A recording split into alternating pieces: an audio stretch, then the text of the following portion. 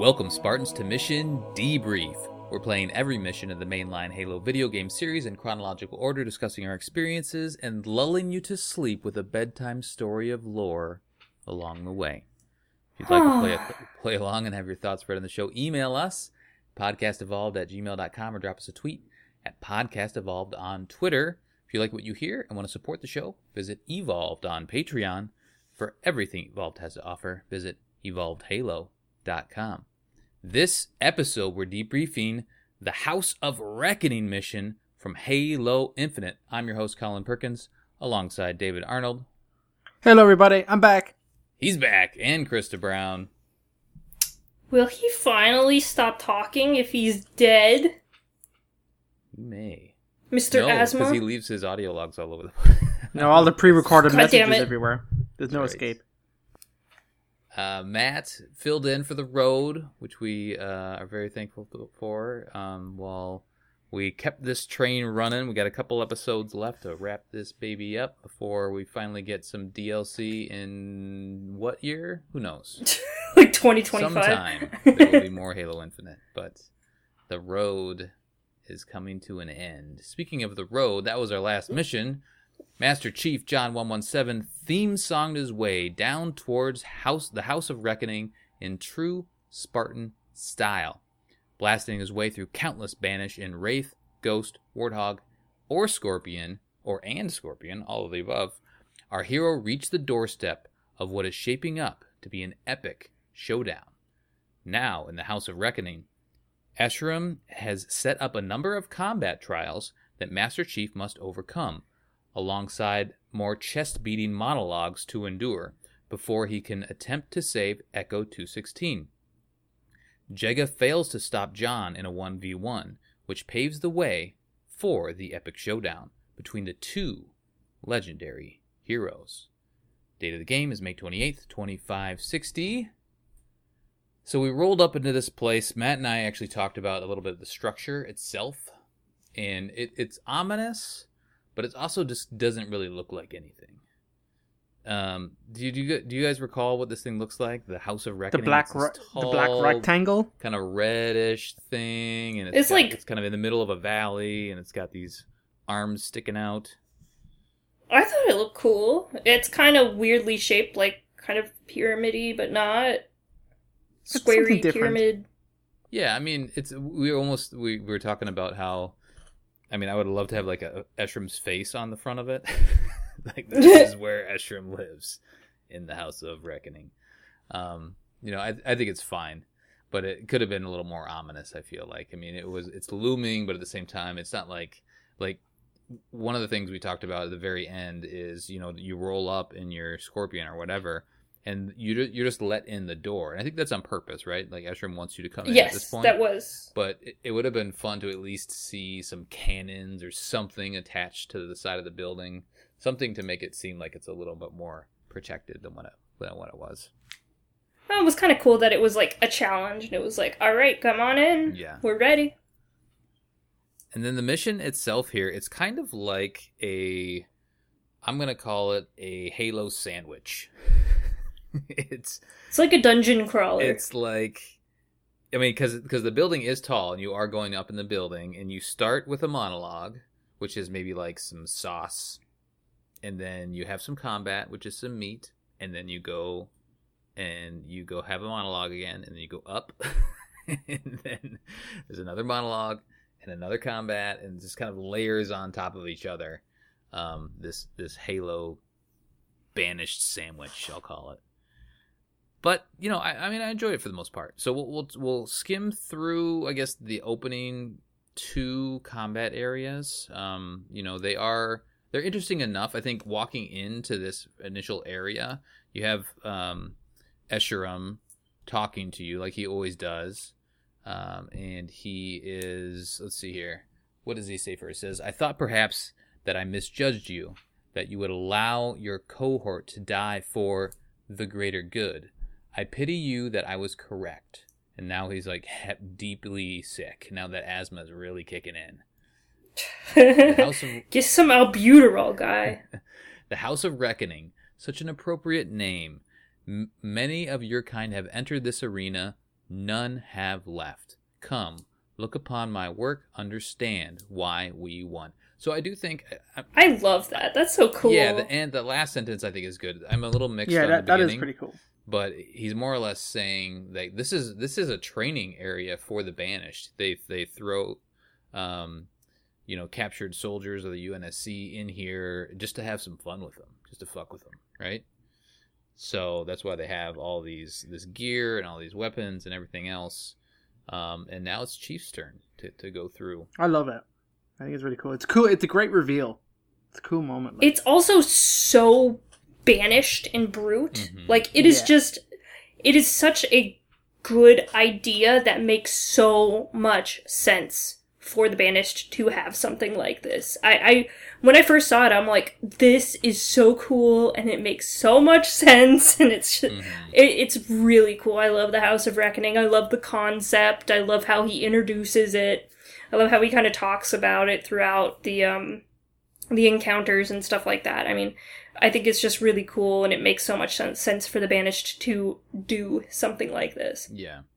And you get treated, you see the hologram, and then he goes away, and then you get treated to this arena, which, why is this not a multiplayer arena at this point? Like, we need this thing in multiplayer. It's so rad. Maybe it'll be Firefight or something. Yeah. I think it's, so I love the design of this arena where it has, a building in the middle and all this gear around and some turrets. And it just looks like a training area. I mean, it's dead on to what it is, and there's plenty of space to move around and run around and switch weapons and grab different things. The objective says, let's see here, did I write it down? Survive basic training is your objective, and then you actually he gives you a little bit to go find some weapons and gear up, and then there is a horn that goes off, and you're treated with, I think it's 3 different waves of Banished. You mean the horn that they ripped from Star Wars? Yeah, it does sound like a Star Wars. It totally does. Yeah. David, do you want to talk about just a little bit your thoughts on this initial encounter, the basic training? I think it's cool. I like the way it does it is firefighty, which is grand, and it's basic enough, but I like it. It's a well-designed area. It's fun. You get fight like a lot of grunts and jackals and stuff, and maybe a couple of brutes in the last wave. But I like that it steps it up, and then there's another area which builds on that, which is kind of cool. So, no, I like it. I think it's pretty cool. I think it's really well done, well laid out. Yeah, this first area isn't too difficult, but you also know, well, I guess once you enter the next area, you're like, oh, okay, this is probably going to get harder. Yeah. So there's a ramp here. Yeah, there's a ramp, and the next one is called the advanced training. Any thoughts on this initial encounter, Krista? No, I think it's a lot of fun to play. I think it's very fulfilling. Like, just going up this tower in general is just such a cool mission. I do think it's fun to play but boring to talk about. I mean, it's one of those things that doesn't have a lot of lore implications. Yeah. It's just, I fought Banished. Right. In a cool place. And this in guy a cool keeps place. talking shit while I do it. Dude, he's the greatest shit talker of our generation. He really is. What does he say here at the very end? You get a hologram. He says, "You're created. The false god Cortana destroyed my world, my home, but she could not kill the fire that burns in the heart of the Banished. It makes us stronger." Except for then he starts, having an asthma attack. "Can you say the same?" he says. And then we go up. I thought that was cool speech too. Yeah, I do feel like towards the end of this, his, I think earlier in the game in general, we heard a lot of him spouting and talking shit, and it got to be a little old. And then I think towards the last couple missions, we haven't really, heard it too much. It hasn't been as in your face. So coming back to it again, it doesn't feel like it's too heavy-handed, but the fact that it's so pervasive in the entire mission, towards the end, I'm like, okay, all right, I get it. He just keeps beating that same drum, and I love the voice actor and the general tone of it, but it does get a little old towards the end. It is nice that these speeches feel a lot more personal. They do.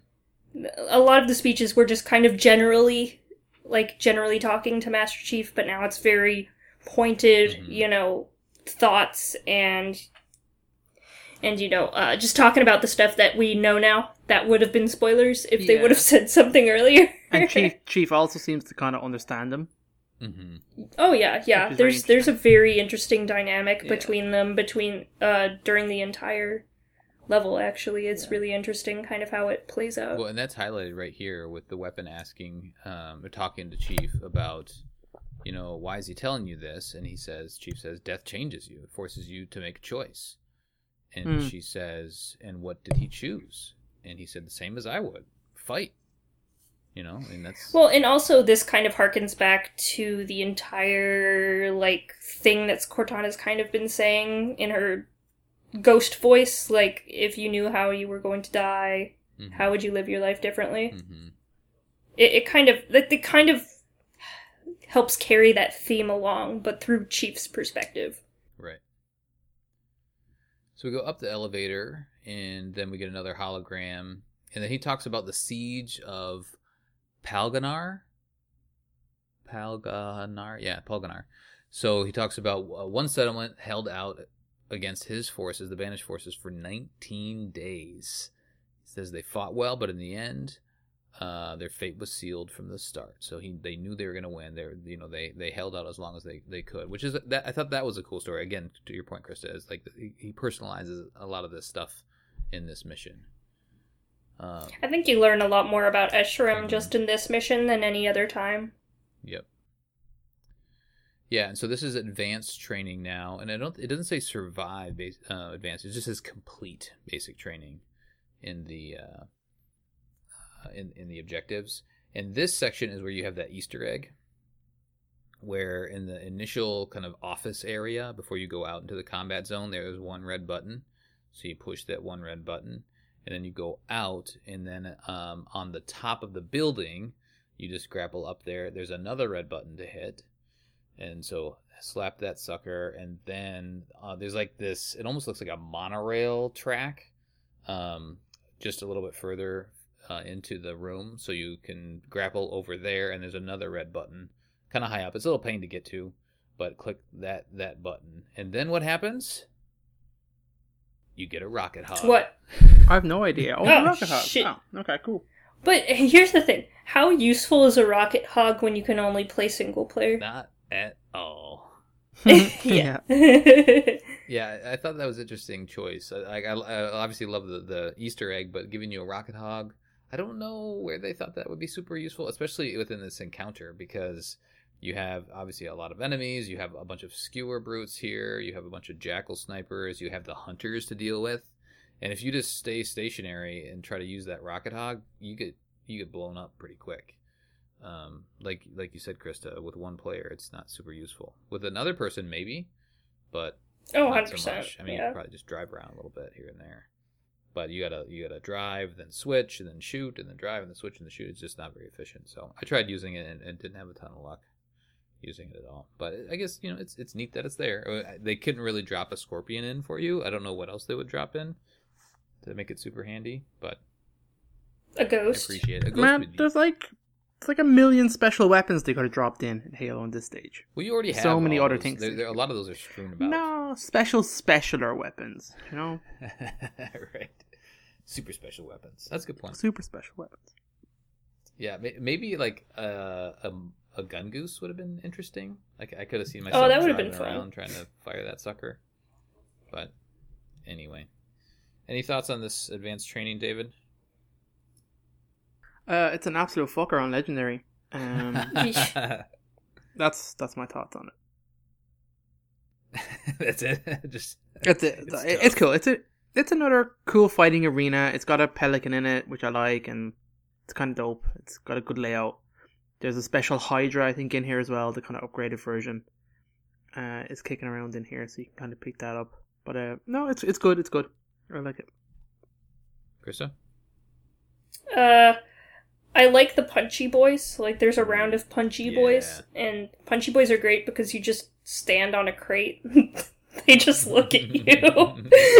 It's my favorite thing ever. You're just like, hello, I've outsmarted you. They throw some grenades, but it's still just like, Hi. I ended up How's it going going? on top of the building for a little while and just trying to snipe people until I ran out of ammo.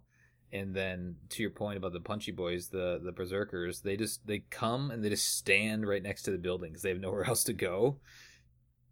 And you can just shoot them in the cranium until they die. It's great. I love them. But being up there on top of the building also is a hazard for the hunters because they'll wreck you up there. You know, God, the hunters are the worst. Yeah, you can pop out, and I'm sure people can do it, but I was having a tough time. I was like chucking all my grenades, and I ran out of ammo, and then they would see me, and they would just, you know, throw everything that they had right at me, and so I had to move and, you know, take a different approach, but I was able to get them down. Once you get rid of them, then everybody else is fairly easy to clean up. But the skewer brutes are a little bit of a pain, because they do hurt you with those things. But yeah, is this the one with the pelican? Yeah, it has a pelican off on the side, which is neat. So yeah, overall, both these two, basic combat and advanced training, are cool arenas, and I can't wait until they give us something else. Maybe something in Forge, something else in multiplayer, something else with this layout. Will be fun. All right. So now we go up the elevator again. Do we get another hologram? I think we do here.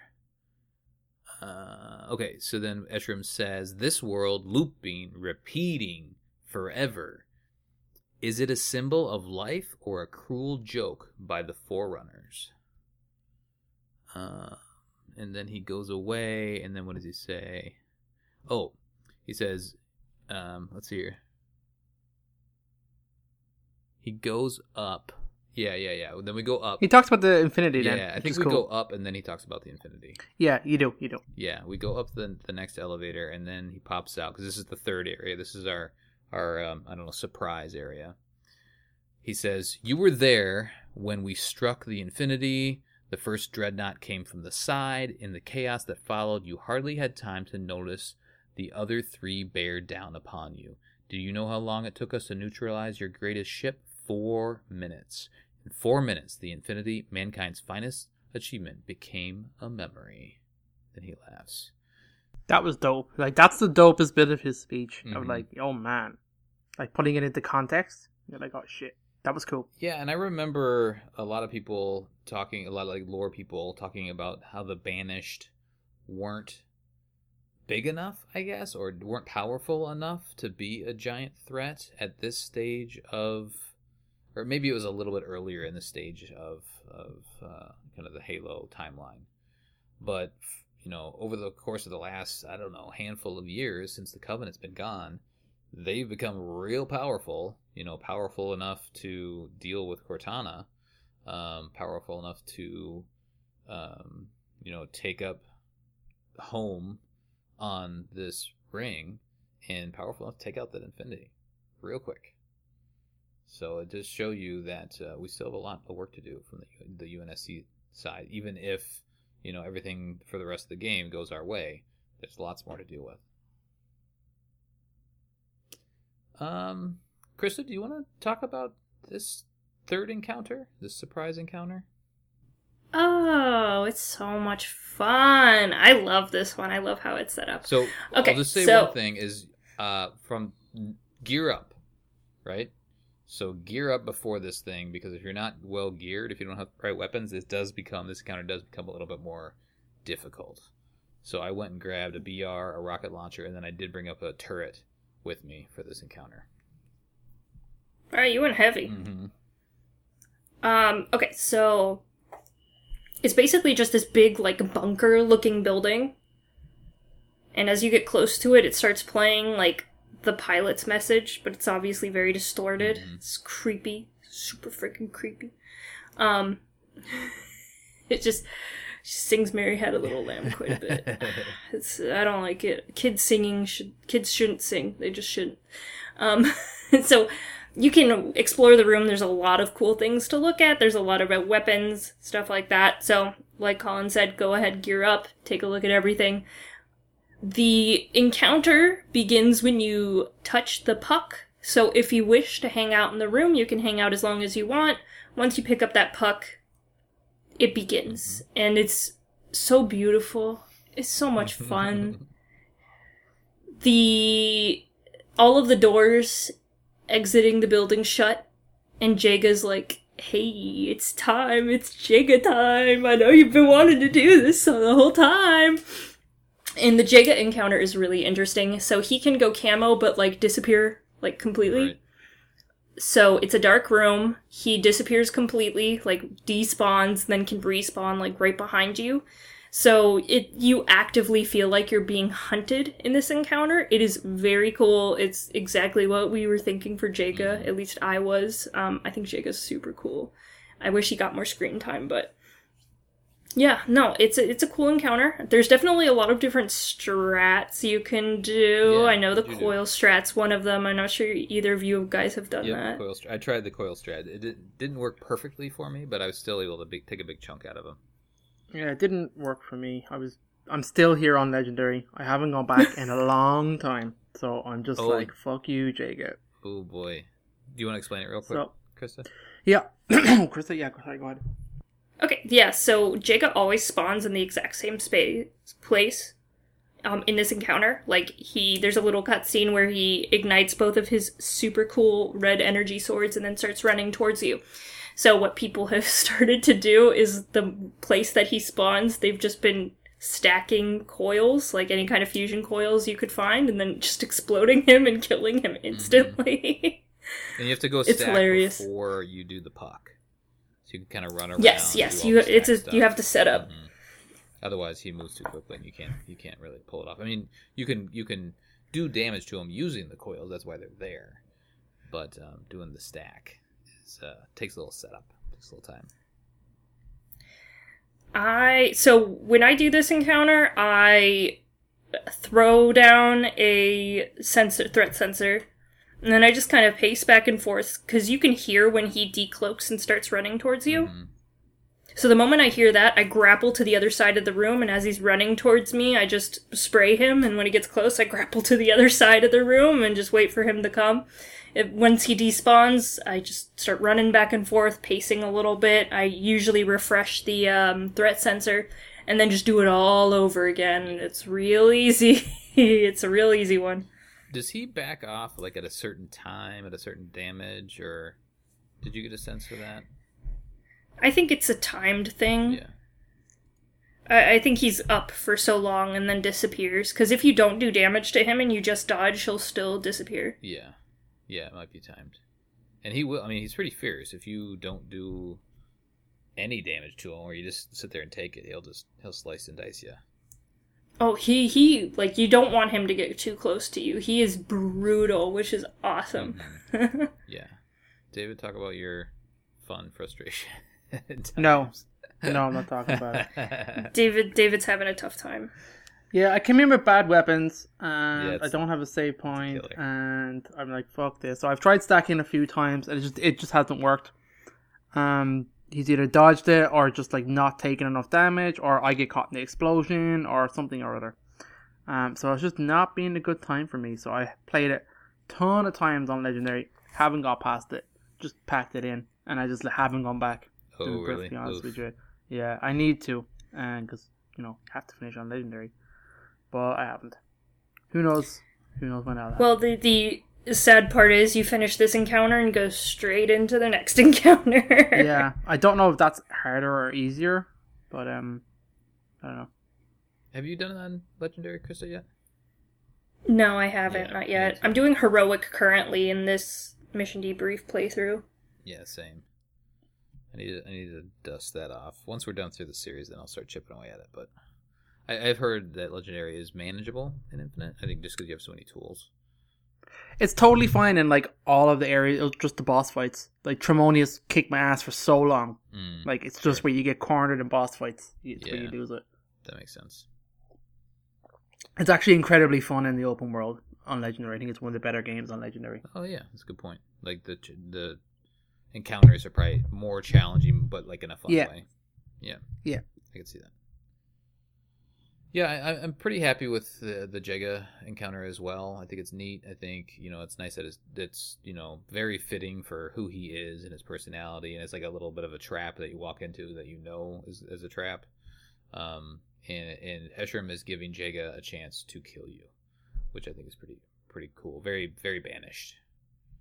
I think he says it specifically. He's like, all right, here you go have some fun. Something of that nature. Where is it? Oh yeah, before you walk in, he says the end approaches, but first, alas, surprise. And then, I think when he kills you,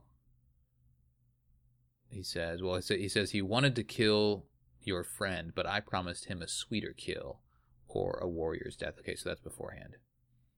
Whatever the outcome. No, he says that when you kill him as you leave. Oh, that's right. Okay, yeah. All right, so let's move on. So we'll go up to the final encounter. The final encounter is Escharum.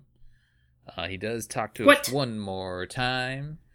And he says, whatever the outcome, know this. The Banished control the ring. We came for war. 1,000 legions occupy this world. The auditorium will give up its secrets.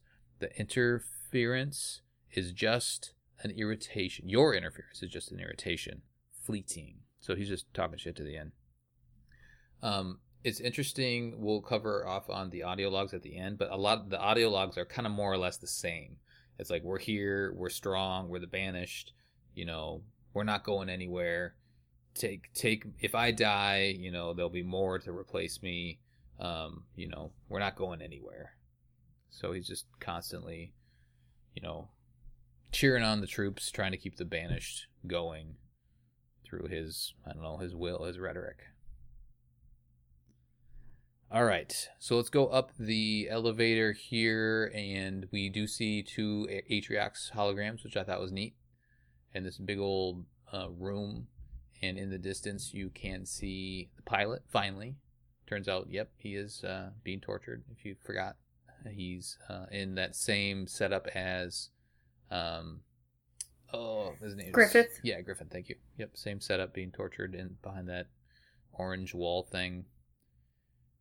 And you go up and you try to let him out, and you cannot let him out because Escharum wants to fight. Hell yeah. David, do you want to talk about the cutscene? Yeah, the cutscene is pretty slick. I really like. Well, there's a small little cutscene in the Jago one we kind of skipped over, but the Jago intro was pretty cool. Oh yeah. His cutscene of just like his little intro, like stealthily, you can't even see it because it's like the perfect camo in this game. It's pretty cool. It is actually pretty damn cool. The one for this one is you step up, you push the button, the pilot is in like the orange bubble. It's like microgravity wells is how the weapon describes it. Putting pressure on him. And then Escharum kind of introduces himself, and it's a big kind of reveal. But like Chief, and she's like, "Oh my God, he's here!" And Escherum's like, "He knows I'm here because it's not a trap; it's a fight." Like he's big old fight promoter this whole time, just egging himself on, egging people up. And then Chief is not too bothered at all because he obviously knew this was going to happen. So he pretty much says, "This is it. Our battle ends here." And then he kind of drops down. He's all armored up, big old scrap cannon. And he says, what is it he says? Our legends will live on, or like will survive us or something. He's kind of like cool paraphrase. Like, yeah, it's a really cool line. Yeah, our stories will become legends told by those that survive you. And then he just screams, and then the fight begins. He looks dope. I like his armor. It's a cool intro, and obviously we've been talking about it before, and we'll probably talk about it a little bit again when we get to like audio logs and stuff. How like the real Escharum is kind of different to like the face he puts forward.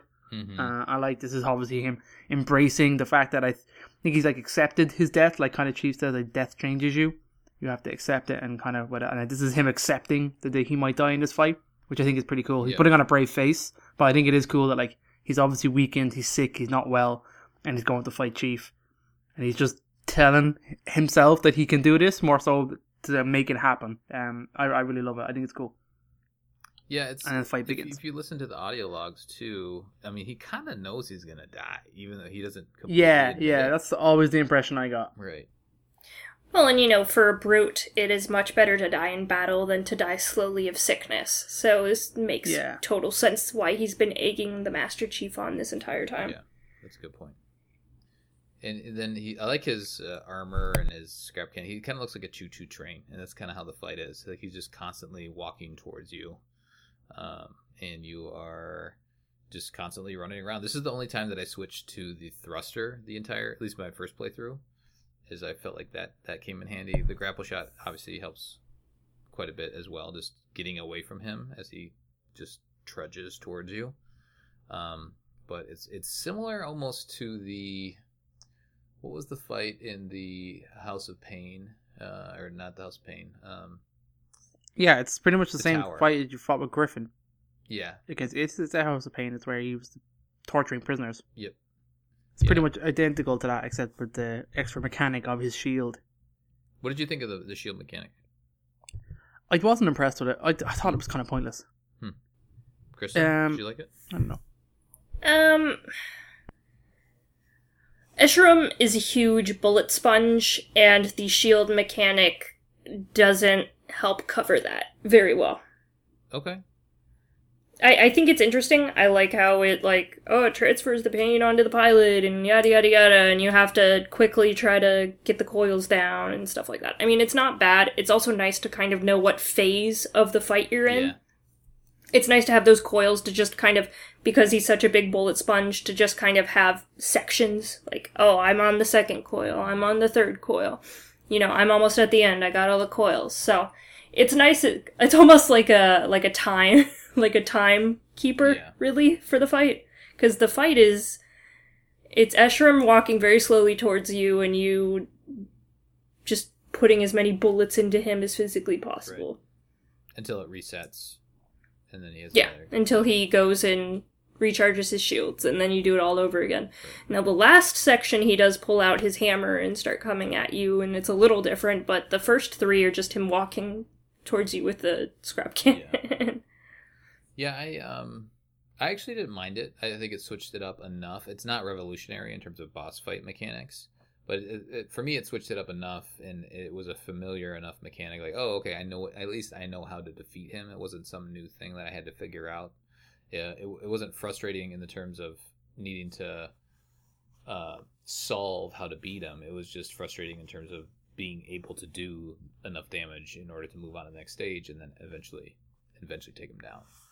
So yeah, I mean, I was okay. I am okay with the Escharum fight overall. David, anything else you want to talk about before we do the cutscene? I like that they give you a ton of weapons and ammo around. That's pretty cool. There's a rocket launcher here. They really do set you up, which I like, because God knows what you'd have coming out of the last fight, especially because you're going from boss fight to boss fight with nothing in the middle. You have the new Red Blade, of course. Yeah, okay. Red Blade. I actually did pick that up and try to use it, and he just kills you. It's just go away. Nuh-uh, I used it fine. Did you? No, he kills me every time I use it. You grapple him, and because you grappled him, it automatically hits him with the sword, and then you just grapple away. Yeah, okay. There you go. You guys gotta use your brains. Whatever. I just kind of Tarzaned around this map. Yeah. Just swinging around. It would be funny though, playing Chief with the grapple hook in first person feels fine, right? It still feels like Halo. Even though you have this grapple hook to make you move around. But if you saw that from third person view, or just watched a theater of, you're just playing the Spider-Man game. You're just playing Spider-Man, so I feel like it wouldn't feel very Master Chiefy, right? Man, I am swinging around all over the place. It's definitely when you have the bandana skull, it's infinite cooldown, so it's ready to use instantly. So you just spam it, man. You just you do whatever you want. It's awesome, but it's also ridiculous. Yeah, exactly. All right, take us home. Take us home. So guess what happens? You win. You win the fight. You do. So you kill Escharum. You kill Monkey. And the weapon is Chief just turns release the pilot, and then Escharum is kind of stumbling kind of around, and he's kind of like, Spartan, fight me. And John is just like, it's over. Do you know what I mean? Calm down. He just kind of collapses into his arms, which I thought was kind of weird. And then he's like, nothing ends.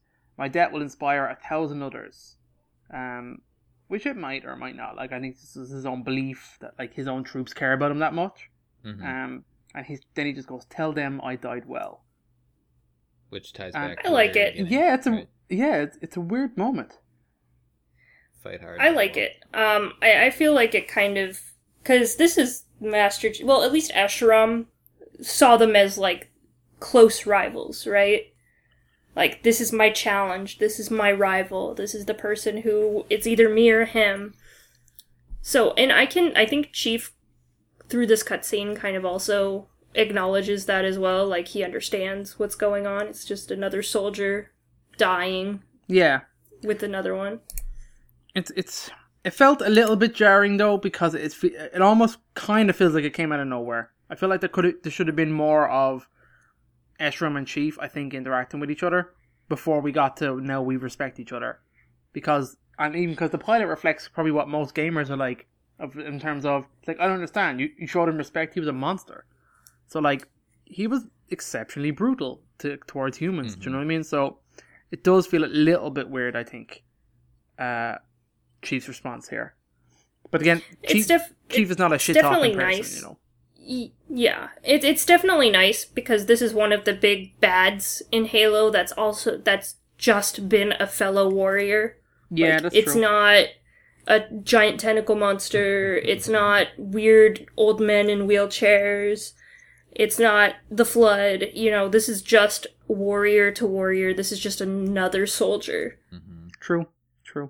Yeah, I think, and Chief has, you know, in other games, when Chief isn't the protagonist, you would get more banter back and forth, but Chief doesn't talk shit back. That's just not in his nature, really. You know, he'll do one-liners here and there, but he's just been absorbing all of this abuse, verbal abuse from Escharum.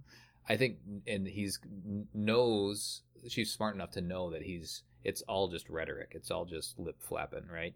He's trying to build himself up, and Chief has never been intimidated. He knows what he's trying to do the entire time, and then it finally gets to the point where he says it earlier in this mission. He says, "You know what? He's just gonna fight because that's what I would do, right?" And then at the end here, he talks about him just being a soldier, right? Yeah, still a coward hiding behind, you know, Echo 216. That's what kind of. It was a little bit at odds with him. I mean, it was the only way Chief was going to go there. Exactly. Like, Chief's not going to just go fight someone to fight someone, right? There has to be a reason. I mean the whole crappy shield thing. You can't hit me because you'll hurt your friend kind of thing. Gotcha. I'm like, dude, just fight him, you know? That's a good point. That mechanic almost makes it... Look, he has asthma. That was his crutch. Mm-hmm. Yeah, that's true. So in Halo, we fight tentacle monsters, men in wheelchairs, and kids with asthma. I did think it was definitely a choice by 343, and they've been making this choice the last couple games. I guess maybe since they've had, you know, I've heard people complain, you know, the people that want the old Bungie games, the old Halo back, where it's a little more brutal, a little bit more dark and whatnot. Like, we just murdered this guy. We threw how many million bullets into this dude, and he's stumbling around and he's not bleeding at all. Like, his face is fine. There's nothing gushing. Like, they could have made him stumbling around, bleeding, you know, with a huge gash in his face. Like, they chose not to do that. Did that strike you guys as odd at all? I didn't really notice it, to be honest. I never expect Halo to be super anymore. Gory. Halo's teen. Do you know what I mean? So the rating of it's changed, so the context of some of the things are going to change. I mean, sure, it's violent, but like, it's pinks and purples, you know, splashing around. It's not bloody. It's not gory. Mm-hmm. You know, when it technically kind of should be. You know, those energy blades should be chopping people in half, like they're lightsabers. Do you know what I mean? They should. But Halo's never been like that. Yeah, well, yeah. They're a little earlier. I mean, it's been grittier, but it's never been gory. Yeah, the Flood are kind of the most graphic, I think, that we have, and it is a little bit more brutal when you get to like the other mediums. It's just the games that aren't. Mm-hmm. Yeah, that's interesting. Anyway, it struck me as a little weird that they didn't at least show him bleeding in some way, but maybe they're just protecting that T rating and trying to make sure as many people can play it as possible. Anyway, anything else to mention on this last? I guess the pilot does have a little one-liner at the end, which I kind of it was an eye roller for me. Did you guys like his little joke at the end? Has anyone seen a pelican? Yes, it's whatever. It was whatever. I don't know. I wasn't expecting it. I didn't really like. Do you know when the heavy moment that just happened, and you just rescued him, and you're just telling him, "No, we're going after the Harbinger. That's worse." And then he's like, "Okay, just tell me one thing. You've seen a pelican?" Like, oh man, I don't know. It fell flat for me. I didn't like it. Yeah, felt a little forced, but it is what it is. Yeah, that's the house. How are we feeling about it? How should we rate? Well, let's rate it, and then we got some audio logs and some other things to talk about. Let's do a quick rating. Krista, your 9. I love this mission. Did you say 9? 9, yeah. David? 8. Fuck you, Jaga. Hey, you can't take off points just because you played it on Legendary. It's a great mission. I do like most of Eshrum's like. His banter here is better because it's more, like Chris said, like it's more personal, it's more direct, it's on specific things, which are interesting. You know, the stuff you learn from this mission is really good, so I like the lore in it. Again, I wish Jacob was a bigger character, more screen time. That fight would have been better, like a better build, I think, should have been put there. That's generally speaking to like the hand of Atriox felt like a load of bollocks in this game. Didn't really come across. Mm-hmm. So yeah, I guess it is probably one of the higher missions because I do love the combat arenas. I like the idea of what they are. The lore behind them is really cool. And, you know, the setup for the road is kind of cool as well. Like, coming into this mission, this area, you're coming here to rescue your friend. No, I like it. I would give it a 9. I give it pretty high. You're going up? Yeah. No, hey, fuck you, Jacob. Alright, well, I'll give it a 9 then. I'm okay. Hell yeah. I'm trying to think, like, why would I knock it down? Because it is a pretty rad mission. Is Escharum a Twitch streamer? What? Oh. He's live streaming, like, all the time. It's true. Is he a Twitch streamer? I need to know. He's a modern man. Modern gamer. My god. That's funny. Alright, let's do that. 9, 8, 9. Oh, this is one of the higher missions then for us. I like that. Of course. We'll see how it shapes up to the next one. The Silent Auditorium. Got a couple things to talk about before then. There is no skull, but we do have some audio logs. We have the prisoner, number 7, poor Lucas Browning. 1 there, and then we have 2 Escherum's testimonies. So let's play the prisoner number 7 for you now. 4, 2, 4, 1, 0, 0, 2, 2, 1, 4. Do you see why it must be done? These primitives, these banished. We both have watched our worlds crumble under the instruments of Forerunner arrogance. Your kind were once their rivals. A long time ago. You were spared, forgiven. A luxury not afforded to us. To those they could not control. Humanity was the culmination of their final plan. But plans change. We are returning.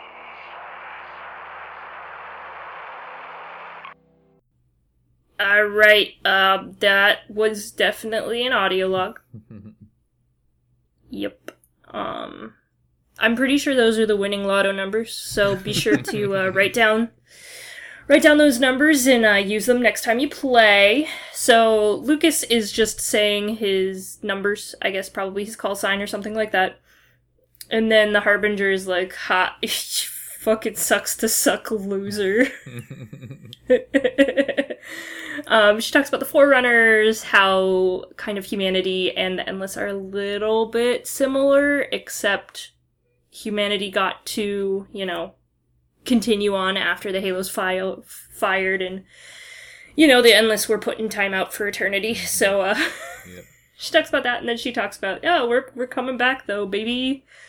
Look out for Halo Infinite 2, even more infinite. Halo Endless. Halo Endless, perfect.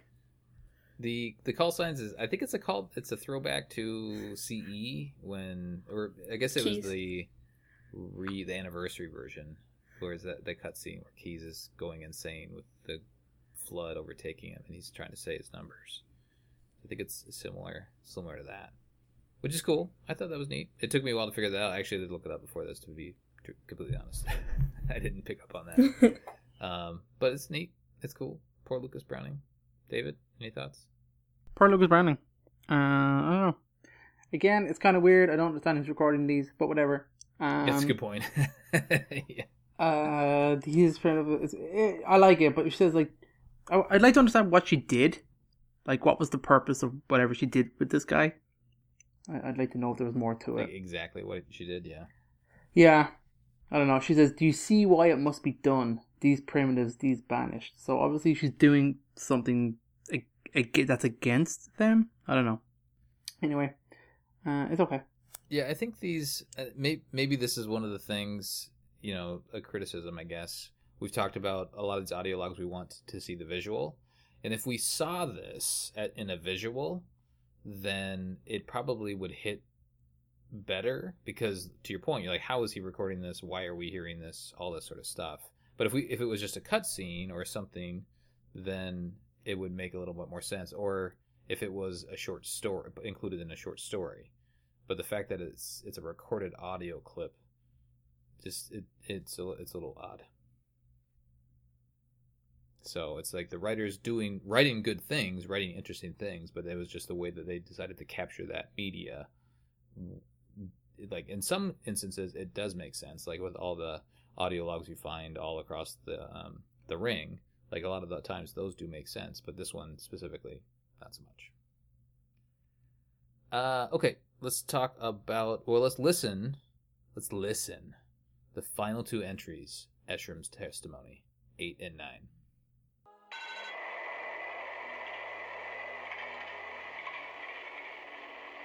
The Spartan is close. The end approaches. Good.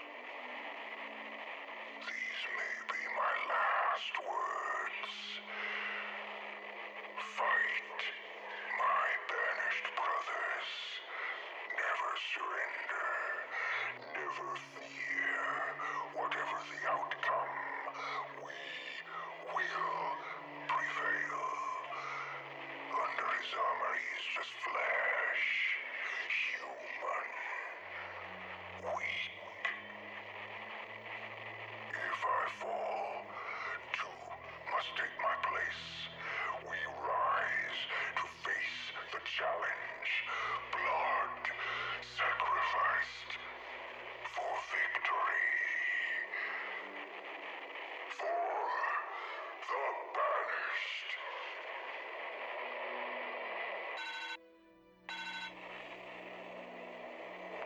The human has such faith in his savior. He has hope where there should be none. I will take that from him.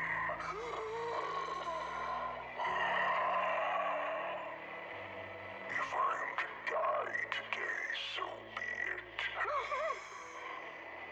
I've had time to make peace with it. But in death, I will inspire generations. And that will be my legacy. I will have beaten him. If not today, then tomorrow.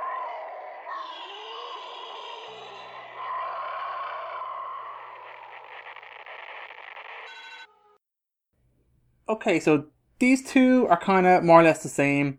I like it in terms of, like, obviously Eshrum's testimony are probably the most interesting banished logs. I haven't been the biggest fan of the Banished logs in this game, but the Eshrum's ones are kind of cool because you can extrapolate some of his personality from it and his condition and his mindset, which is really interesting. So I like to see the split between the propaganda he puts forward for his troops and his inner thoughts.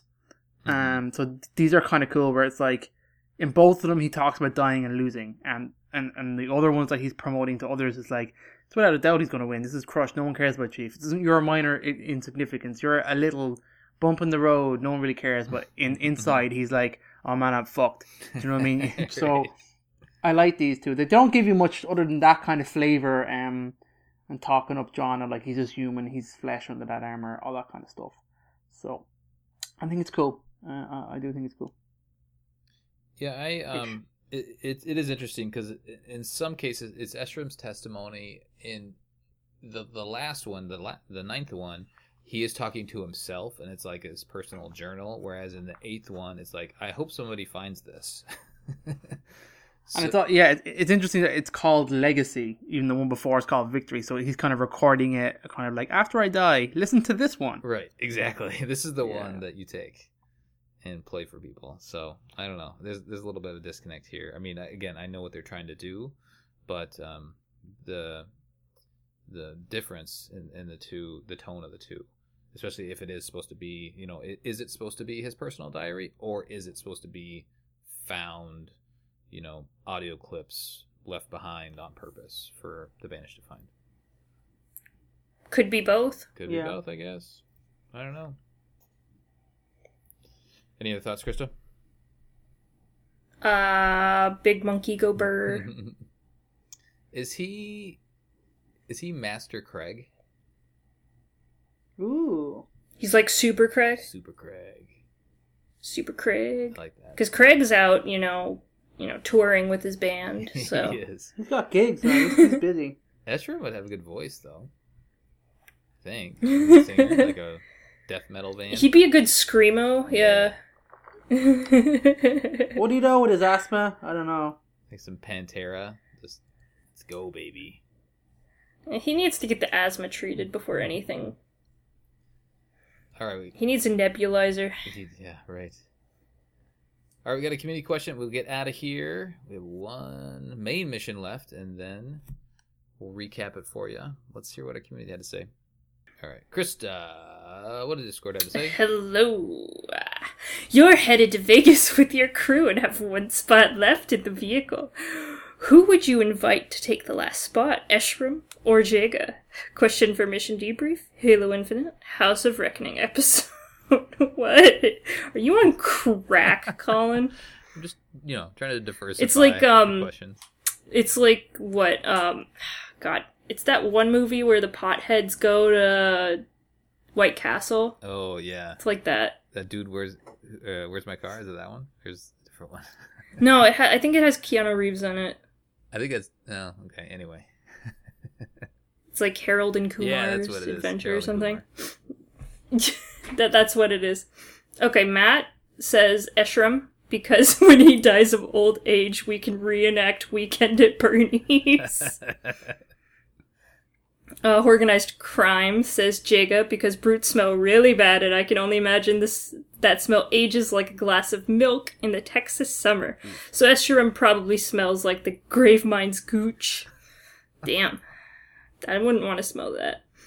Toki McPot says, nice of you to assume I have other friends to make a crew. So Escharum, I bet he's a great drunk and we'd get in all sorts of shenanigans. He's totally strong enough to flip the roulette table, too. Yeah. Jedi Spartan 38 says Jaga, because he'd likely use his camo to sneak into the vehicle even if he wasn't invited. Plus, Escharum would probably be strong enough to break the vehicle when he got into the seat anyway. Postman Pat says, I can't fit any more people in my van. Too many kids. I mean, letters to deliver. The only other parts of my crew is my cat and Jess's corpse because I shot him. Who's Jess? Jess is the cat. Oh, yeah, it's the cat. Jess is the cat in Postman Pat. Oh. Comet says Jaga because Escharum would probably get mad and flip the RV when he turns to drive. Yeah, I don't think Eshram would be a very good driver. Sokalel says, Jaga, if we run out of food, he can go hunt for us. And that's about it. Very nice. So there we go. We're going on a road trip with either, Emo or Stinky. Okay. All right, That's Facebook. choice. Your turn. Facebook. You were headed to Vegas. Oh, sorry. Colin Perkins, admin, June 15th at 1:56 p.m. That's right. I remember how to do this. You're headed to Vegas with your crew and have one spot left in the vehicle. Who do you invite to take the last spot? Eshram or Jaga? Question mission debrief. Halo Infinite. House of Reckoning episode. Picture of a van in the desert. Okay. We have a few responses here from the guys. Logan says, Jaga could get into some serious trouble in Vegas without invisibility. Ooh, yeah. John T says, Jaga couldn't be dealing with Eshram shouting about everything all the time. Literally every single sentence. Jimmy John, Eshram, because he'll be like a big teddy bear to cry on when I inevitably gamble away my life savings. Jaga for sure from Simon. His stealth will get us into some wild Ocean 12 shenanigans. That's good. Nathan, Eshram, I'll probably die of asthma attack before you get there, so you'll have life insurance to collect and spend it all on your trip. In his memory, of course. It's very dark, Nathan. Jaga, his amazing active camo would be useful to spy on other people's hands in poker. I like where people's brains are at with this stealth. You're right. Ray says, Eshram, we all listen to podcasts, now think of a live podcast just straight shitting on humanity and Chief.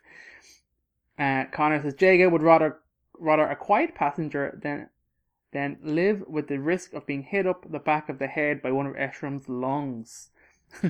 Jaga, Dickie says, Jaga he would shut his damn mouth, plus I feel like he'd be a dope road trip DJ. MS is probably death metal like Shadow of Intent. That's pretty cool. Lucas says, Eshram, that grumpy war vet from Vietnam that always keeps talking about how good the Marine Corps used to be.